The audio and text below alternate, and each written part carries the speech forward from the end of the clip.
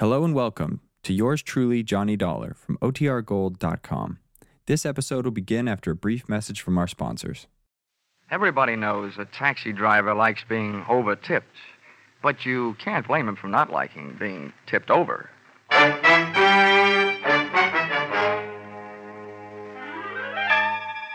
This is another in the adventures of America's fabulous freelance insurance investigator, Johnny Dollar. At insurance investigation, he's only an expert. At making out his expense account, he's an absolute genius.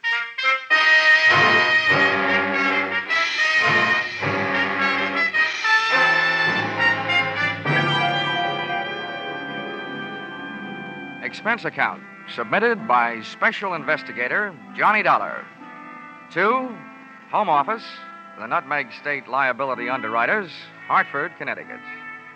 The following is an accounting of my expenditures during my investigation of the disappearance of 12 Apex cabs.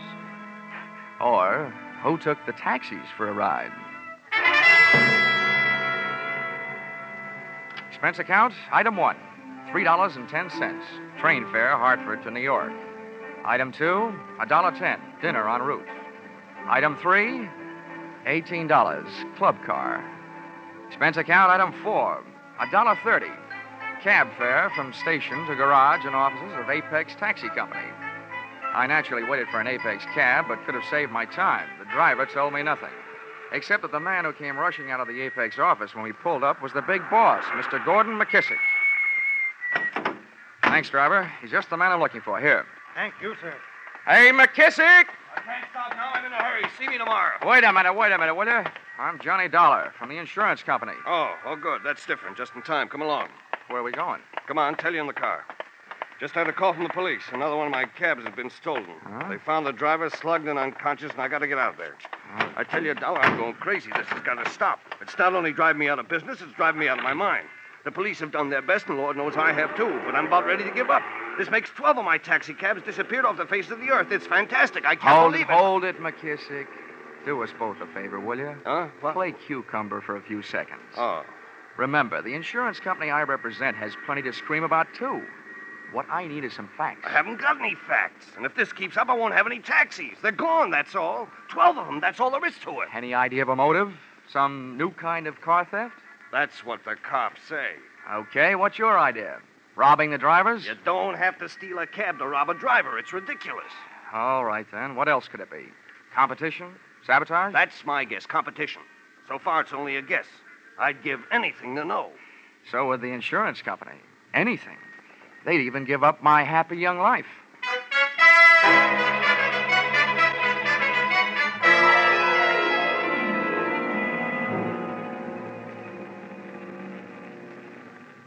This is it. 13th and East River. Yeah, and there's the crowd. Humanity's strongest magnets. Blood. Yeah. Back. Please. Stand back. Come on. Hey, officer. Huh? What do you want? Look, here's my ID. This man is McKissick, the victim's boss. How about getting us through that crowd? Well, all right, but I don't know. The right side of his face don't feel much like talking. It's caved in.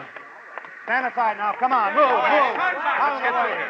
Come on, Dollar. Let's move in. Plenty. Open Okay. them up. I can't breathe in here, let alone the hurt man. Move Out of them the way, back. will you? Okay, Mr. Dollar. Here you are. Oh. Hey, are they right? Is this one of your men, McKissick? Yeah, George Brandon. Been with me 4 years.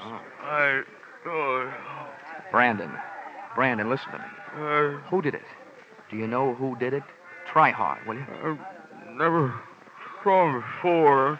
Yeah, Brandon, only one. Well, what did he look like? Come on, boy. Hey, little guy. Dark. He talk funny. He talked funny? How, Brandon? How? An accent? Hey, Come on, Brandon.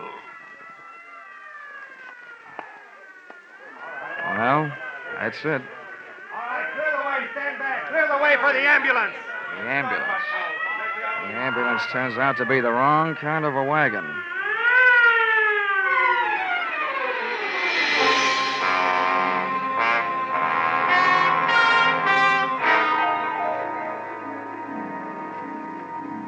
Expense account, item 5, $28.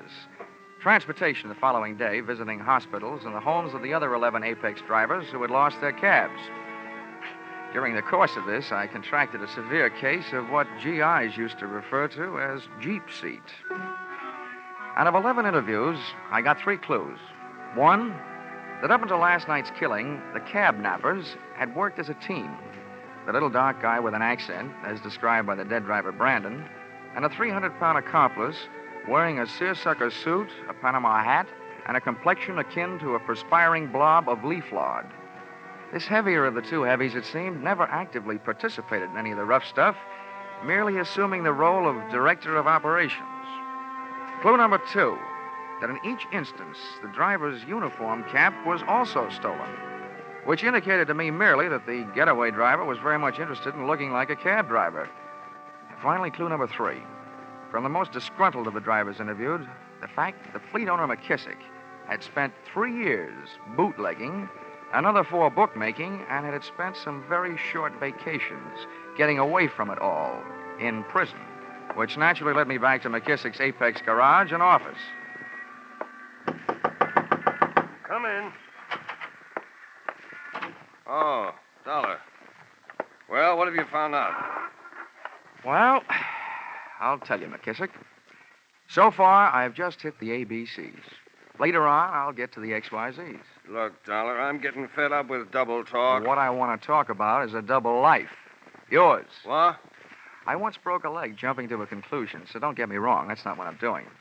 But a less experienced investigator might immediately assume that a man like you, an ex-bootlegger, ex-bookmaker, ex-jailbird, just might be stealing his own cabs for the insurance money. Well, you small Now, wait a town- minute.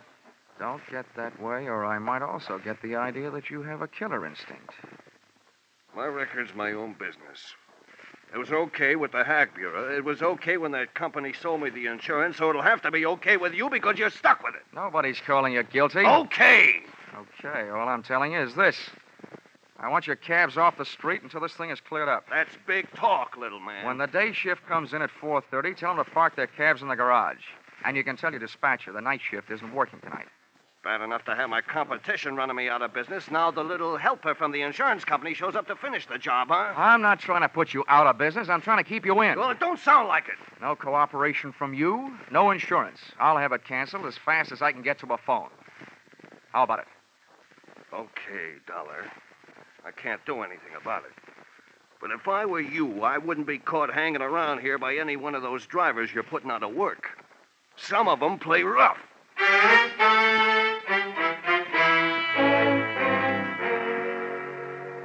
You can always depend on a cab driver for being on time when it's time to knock off work.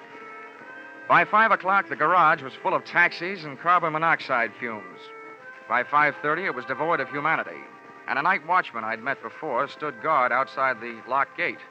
At 6 o'clock, a visitor dropped in on him, followed almost immediately by me. Senor, it is so important that I find it. Yeah. It contains everything I have in the world almost. Yeah, All my yeah. money, even my What's passport. this, Vinny? Huh? Oh, Mr. Dollar. Yeah. Well, a young lady claims she lost... My purse, senor. I hired one of your taxi cabs this afternoon and left my purse in it. It's so important that I get it. Yeah. I told her to call Lost and Found in the morning. But, senor, what will I do tonight?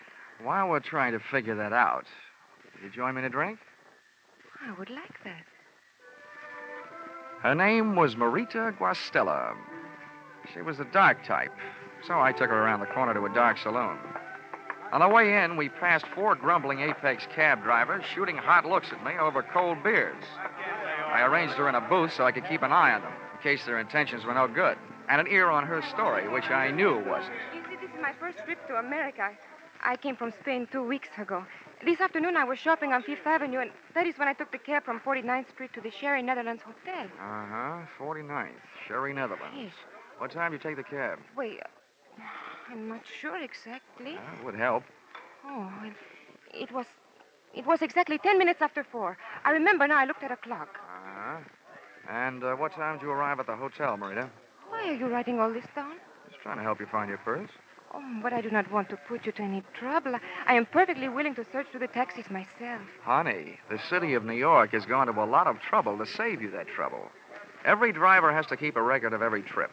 Where he picks up his passengers, where he drops them, and when. He puts it on a big card. So all we have to do is find out which card has your trip listed on it, then we'll know which cab. Oh, I see. Then we'll go to the little cab and probably find your little purse. All right? Oh, it is very good of you, Senor. If you would not mind the trouble. Sometimes bothering with this kind of trouble eliminates my employer's troubles. How about another martini?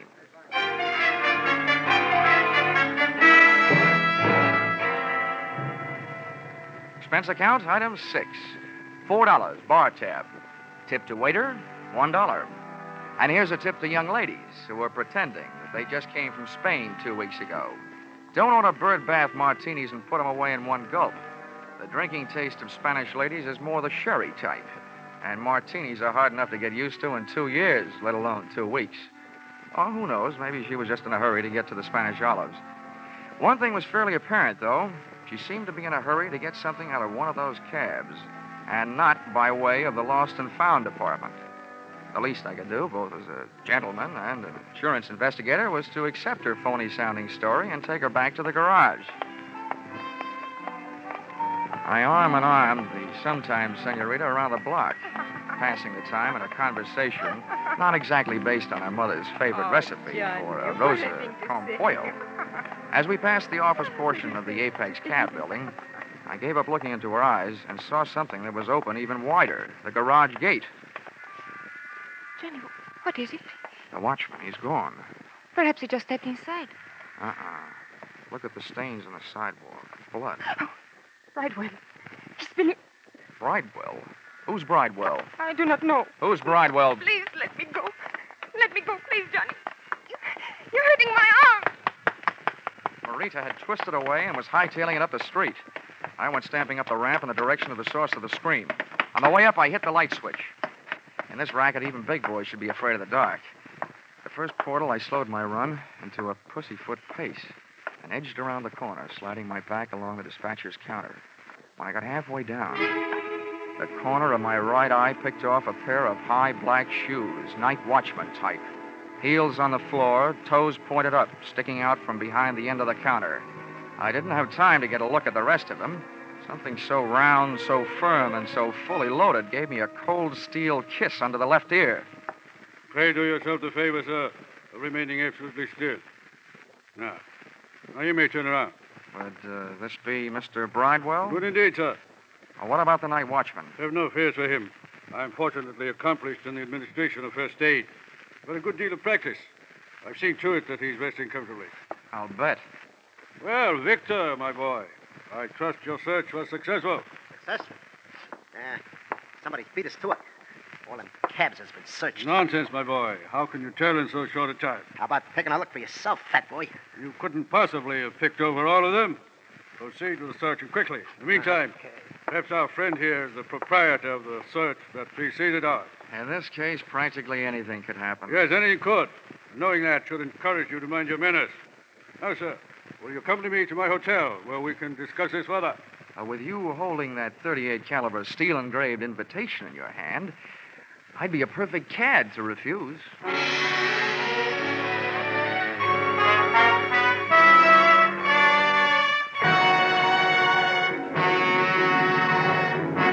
In just a moment, we'll return to the second act of Yours Truly, Johnny Dollar. But first, your armed forces are constantly searching for new methods and devices for national security and better peacetime living. Today's serviceman is a skilled professional who works with advanced techniques and equipment. If you're interested in science and technical subjects, your armed forces offers you a great opportunity now. Find out how you can join the world's greatest scientific enterprise, the Armed Forces of the United States. Now, with our star, Charles Russell, we return to the second act of Yours Truly, Johnny Dollar. And tonight's story, Who Took the Taxis for a Ride?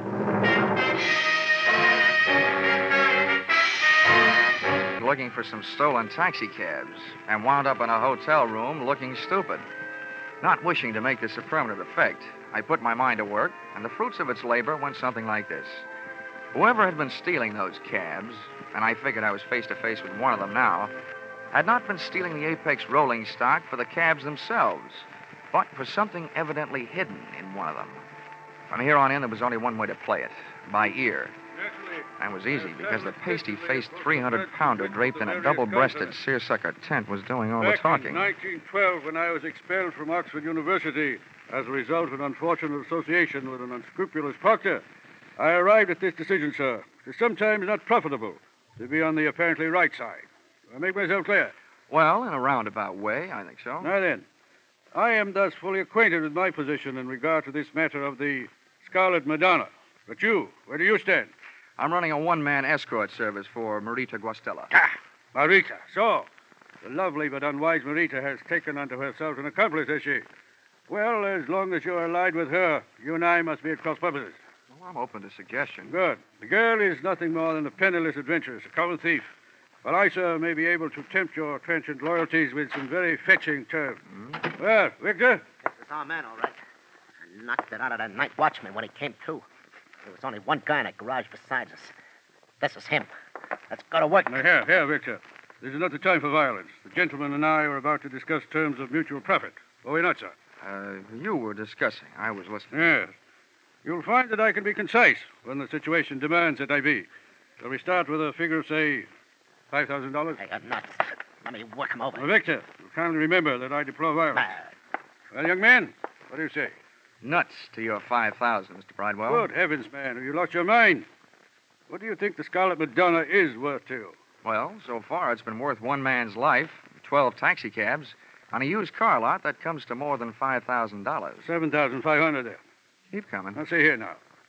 There's not only a limit to my generosity, there's a limit to my patience. How else do you expect to realize such a handsome profit? I haven't made up my mind. Perhaps I can help you. Here are the problems you face. The Scarlet Madonna is no ordinary gem to be disposed of through the ordinary channels. You, sir, have the faintest notion of the importance of the jewel. I've got a hunch I could retire for life on it. A very short life it might be. It'd be a pity if your blood were mixed with that already shed through the centuries over the Scarlet Madonna. Now, don't waste time with that story fat stuff. We haven't got all week. My purpose in this repetitious recitation is bona fide. The bloody history may convince our friend that no one since the year 1256 has been able to share for any appreciable length of time the company of the Scarlet Madonna. Hey, tell him about the Well, that pirate. was the year it was fashioned to be worn in the vestments of John of Vicenza. On March 20th of that year, he was ordered by Alexander IV to hasten to the province of Tuscany to aid in the routing of the heretics. The pirate. There, John was murdered and robbed of this jewel. And since that date, it has never ceased its bloody journey through history. England, France, and Spain. Don't forget the pirate fat stuff. Thank you, Victor, for your helpful interest. Indeed, it is true. During one of its bloodier experiences, it was woven into the beard of an Alsatian pirate, from which it fell when his head tumbled into the basket beneath a guillotine. Yeah, that one killed me. You see, mister, don't go losing your head. I'm trying not to. Look, Bridewell, if this rock is so hot, how come you're willing to risk your pudgy little neck for it? Victor here and I are only the temporary middlemen for this infamous job. You aren't yet. Am I to understand that you refuse? Well, I must say you tell a very good story. But the answer is still nothing doing. I told you fat stuff. We're wasting your breath on this guy. Oh! All right, Victor, that's enough. Here, now, get up, young man. Keep that monkey off of me or I'll yell the roof off this joint. Yes, no, that won't be necessary. Now, put your hands up, please. Now, Victor, go through his pockets. Not that anyone would be foolish enough to carry the Scarlet Madonna. Okay, now. Stand easy. You'll kick your teeth in. Don't try it. Hey. Come on. You know what we got here? An insurance stick. I know, Victor. One gun is enough. Not for me, it ain't. He must be from the company insuring the rock. No, Victor. I am thoroughly familiar with the policies covering the Scarlet Madonna. What's the gentleman's name? Johnny Dollar from Hartford, Connecticut. And right now, thinking there's no place like home. I'm leaving. No, not alive, you ain't. We can't let him out of here. He's red hot for us. Put down your weapon, Victor. There's been trouble enough. Hunter, no, you don't. Oh, yes, I do. Back off, Buster. Now, Victor, I must insist. Let him get away. Focus, let go of me. Insurance investigator, whatever. If he knows where the jewel is, he's more good to us alive than dead. More valuable than even you.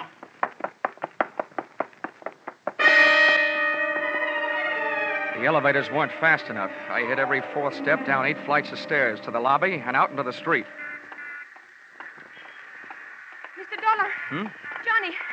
Johnny, I must see you. Oh, Marita. Well, this saves me looking for you. You just tag right along. Taxi! Here you are, sir. After you, Lady of Spain. Thank you, Johnny. You're welcome.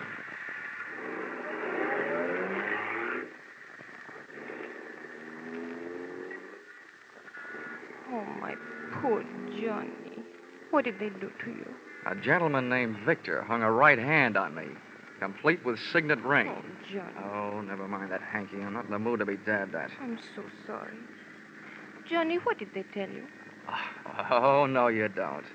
First, I want to hear what you have to tell me. Then we'll compare stories. Wait, there's not much to tell. The Scarlet Madonna is rightfully and legally mine. My only crime was to bring it into this country illegally through customs. I met Bridewell and that horrible Victor on the ship. And when I got to New York, I realized that they were following me. I was terrified. That I'll believe. I was in a taxi cab, and they followed me in another. It forced us to a curb, and, well, I hid the jewel in the upholstery of the taxi. Then I jumped out and fled for my life. Oh, I remember that it was an Apex cab. I've been trying to find the exact one ever since. So apparently are they. How'd they find out? They ran after me that night. They searched me and all of my belongings. And then when I started my search, they realized what I was doing. Well, looks like anybody can catch the brass ring on this merry-go-round. Please, Johnny, tell me that you will help me to recover the Madonna. Look, gorgeous. All I'm trying to catch up with is a dozen stolen taxicabs. But you are not just going to leave me flat? With that figure? Impossible.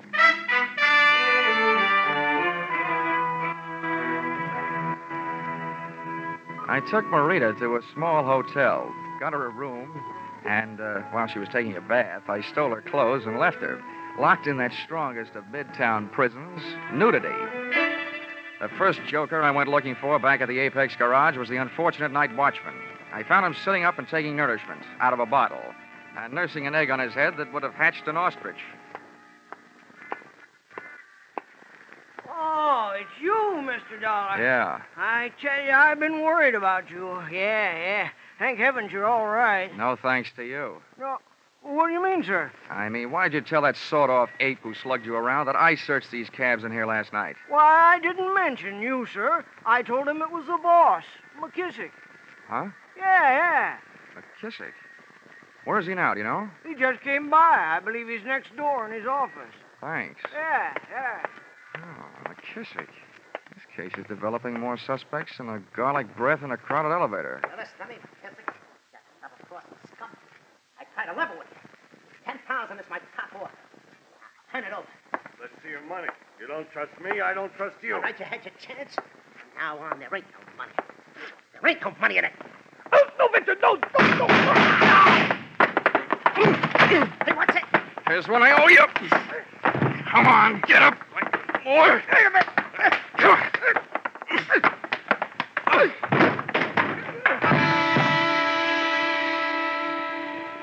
Then I finished the job he had started. I found the Scarlet Madonna clutched in McKissick's dead hand. For a Scarlet Madonna, it was mighty green. It was an emerald about the size of a pack of cigarettes that's been flattened out in your pocket. A Madonna figure was carved in bas relief on one surface. As I stood over the body of McKissick, looking down at the green gem in my hand, I realized where it got its crimson name. For on the floor, outlying my hand, was a spreading pool of scarlet blood. Well, sir, we meet again. Yeah, so it seems. May I offer you my congratulations, at the same time request that you hand over the Scarlet Madonna? Being unarmed, as you are, you're not welcome to it. Well, perhaps I have something more persuasive than a weapon. Here are my credentials. I'll look at them if you'll back up against the wall. Very well. You'll also find there a letter authorizing me to the legal possession of this infamous, this hateful, this accursed instrument of greed. To explain that it's been my odious duty to retrieve it for its rightful owner, the Stillwell Museum in London, from which it was stolen by Victor and his erstwhile lady-in-waiting, the exotic Marita. insurance investigator. You? Where do you come from? What's your outfit?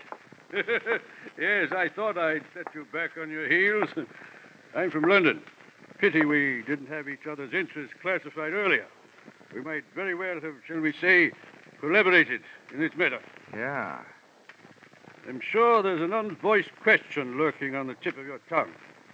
My association with the bestial Victor. Well, at this point, I didn't want to insult you. Yeah, think nothing of it, my boy. Due to a fortunate similarity in voice and physique to your accomplished actor, Mr. Sidney Greenstreet, I find myself automatically listed as undoubtedly the villain of the piece. In this case, and in many others during my fantastically successful career as an insurance investigator, I was able to align myself with the basic source of the villainy involved. Further, I pray that you not accuse me of being associated with any of the physical violences which have punctuated this case. In short, this Victor fellow occasionally slipped through my fingers. Look, all I'm trying to find is 12 lousy taxi cabs. Well, then, your troubles are at an end, my boy. I shall write out an address. Fine. And then... there you shall find them unharmed in the warehouse hard by the East River. Okay. You'll forgive me, I'm sure, if I tell you that in this case, it is but another small milestone in the glorious pathway strewn with superior accomplishments in solving those minor mysteries evolved by the niggardly minds of the sniveling criminals who would offend the sanctity of that guardian of the peace of the public mind, the insurance company. Amen.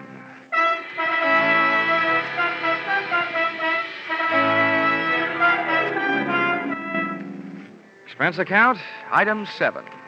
$1.95, one evening gown, which was hard enough to find, but would probably be even harder to wear at that price. Purchased in an all-night salon de mode on 136th Street. This dress I gave to Mr. Bridewell to take with him when he went calling on Senorita Marita Guastella, prior to turning her over to the police. Expense account, item 8, $6.10. One bottle of you-know-what, with which to gargle the half-good, half-bad taste left by this case out of my mouth. Expense account, item 9, transportation.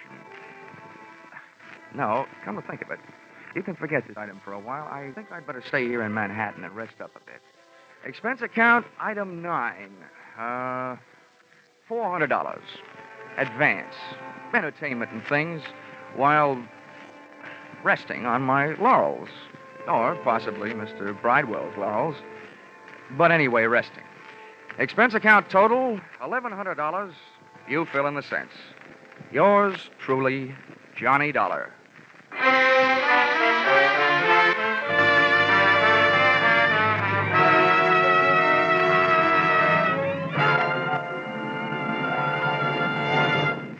Yours truly, Johnny Dollar, is produced and directed by Norman MacDonald and stars Charles Russell, with script by Paul Dudley and Gil Dowd. Featured in the cast were Herb Butterfield as Mr. Bridewell, with Paul Dubove, Lillian Baeff, Lou Krugman, Junius Matthews, Jan Arvin, and Jack Prusian. The special music is written and conducted by Leith Stevens.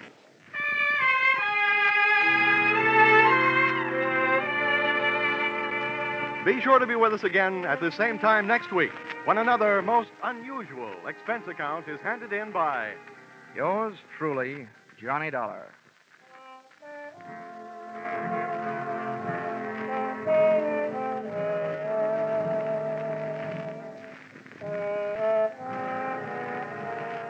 the great hit tunes of early 1939. Deep Purple, Penny Serenade, I Cried for You.